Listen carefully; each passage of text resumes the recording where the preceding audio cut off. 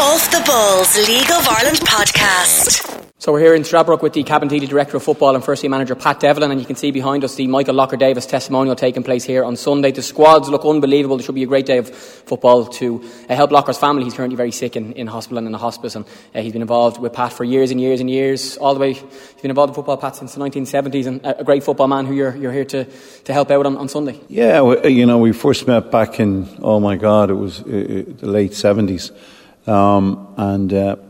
I was still playing at the time, and I was playing with TK, and he was one of the people who come along and support TK, and at that time he wasn't involved.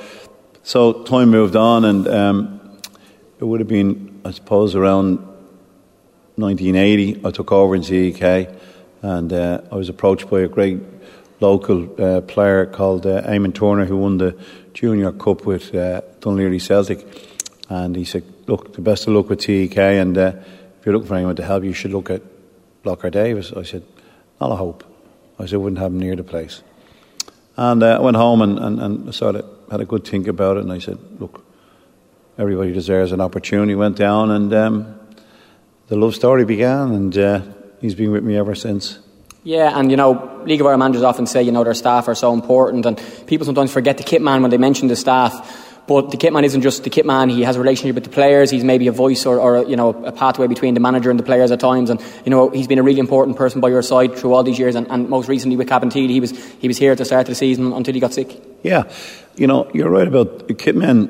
If you look at football worldwide, you hear a lot about the manager, the head coach, the players, the directors, the chairman, and all that. You don't hear too much about the Kitmen. And Kitmen are probably the most valuable people in the setup, because they keep the players happy, they keep the staff happy, and they make the players look good on behalf for the fans to acknowledge that and to see it is amazing. And Locker was a perfectionist, a thorough professional when it came to gear, and he was an unsung hero. But in fairness to him, in his own right, he was never an unsung hero. He really was a legend. I remember going back to the days of Billy Lord in Shamrock Rovers, who was an absolute legend. G. McKenna up in Drogheda, people like that. And Locker is up there with the best, and he's done a fantastic job. But from a manager's point of view, some people would underestimate the influence a kitman can have on you. For instance, one of the loneliest places to be is after a bad defeat, and you're very few people you can actually turn to. Even assistant managers, head coaches, chairmen are not around for you. But when you have someone like Locker at your side, he's always there, and he'd say, Mum, we'll have a chat. Or he'd ring you the next morning and he'd say, we should have done this, or maybe we could have done that. What do you think? And he'd be outspoken, and I'd tell him, mind your own business, or whatever it may be. But he was always there, always ready to give you a little bit of advice. But not just to me, but if there was an argument in the dressing room, he'd pull one of the players aside and say, no, listen, you behave yourself and do things properly, otherwise you'll be shown the gate, and so on and so on. So he had a massive influence in the whole makeup of any team that I was with in the club, and he had an awful lot of power. We gave him power. He was in charge of the gear. We trusted him with everything. He'd just done everything that we asked for, and even when he did make a mistake, we got great mileage out of actually catching him out, that he made a mistake. He might have forgot a training top, or he might have forgot a wrong number or a wrong colour, but we always had great fun. We travelled the length and breadth of this country, inside and out. We had tours to America, we were tours away in England, we were in tours in Europe. We were everywhere together, and I have to say he was a fantastic character, and still is, and please God he'd be around to see the game on Sunday if that's possible, and God is good to him. But what a great guy, and what a great servant to League of Ireland football. And I thank you and the media and the people who have given us some coverage for him, because if you look in every other walk of life, whether it be show business, whether it be any other type of sport, the people rally round when people need it.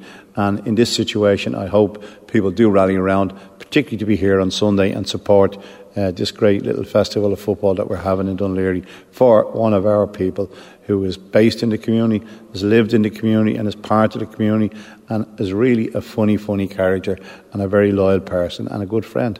Yeah, and I used a photo on the podcast last week, I just mentioned when this was announced, of Locker in his Cabinteely kit at the start of the season. All the squad portraits are taken by Sportsfile, and you know he was part of your staff at the start of this season, and he's now very sick, and you're hopeful to be here on Sunday. How is he now? And I know his family are here, and you can see the amount of people and the amount of the squad list of players that are here to come and honour him, but how is he? You know, John Ryan, who you know scored a hat-trick for us in the 1990 Cup final, came in to see him with Maurice Farrell on Saturday, and he was very good, and we had right fun, you know, bringing back the memories and talking about several different things. And while we were there, Wes Charles rang from the Caribbean, and he had a chat, and he was in very good form, but unfortunately yesterday he took a little bit of a turn and he wasn't great. We're hoping he'll pop up again, and he's been like that, he's been up and down, but he's in the hospice now, so you know it's sad, and in a way it's sort of helpful for him because he's at peace there, and it's a fantastic facility, and you know it's better for the family as well. So you know, hopefully, you know, the rest of the week will be spent by going in and seeing him and telling him what's going on. He is aware of what's happening, and he's absolutely delighted, and it's much appreciated.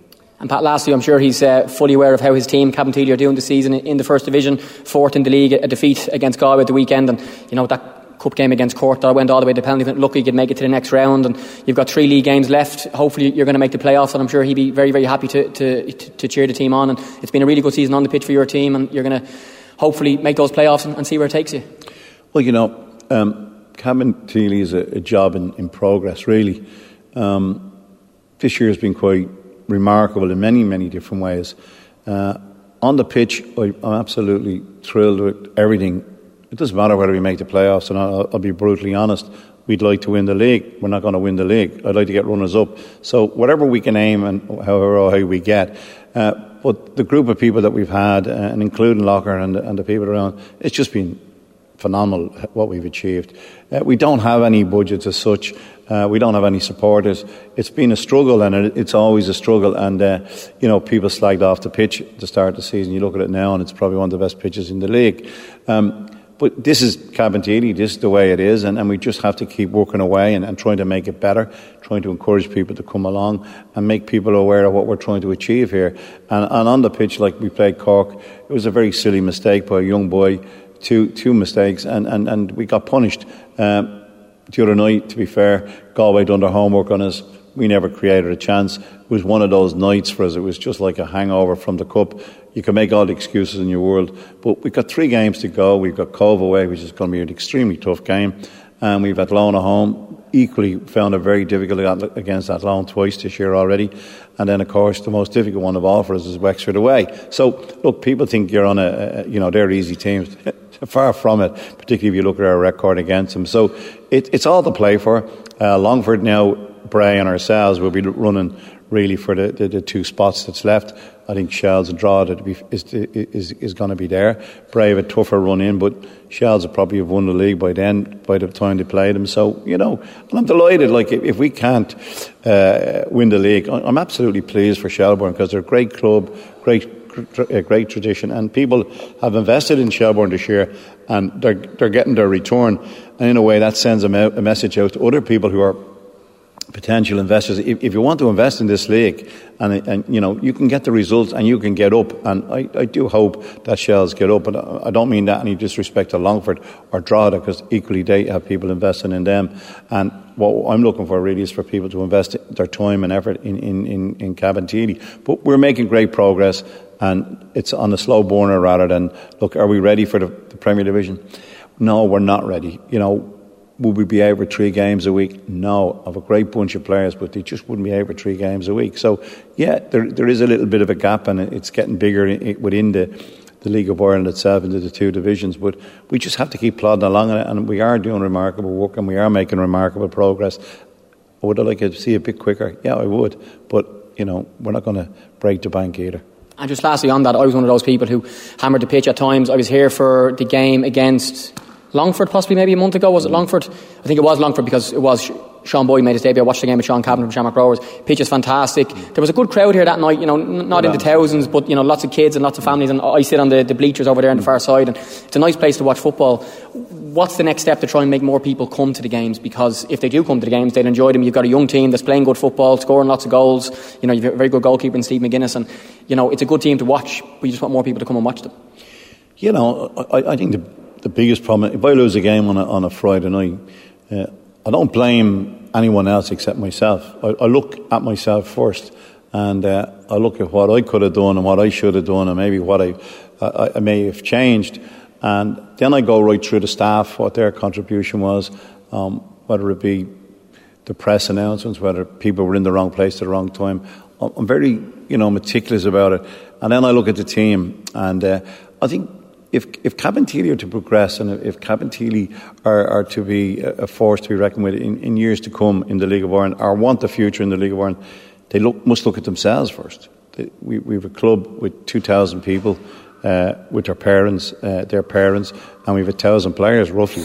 And if they're not going to support what we're doing here, well then, what's the point?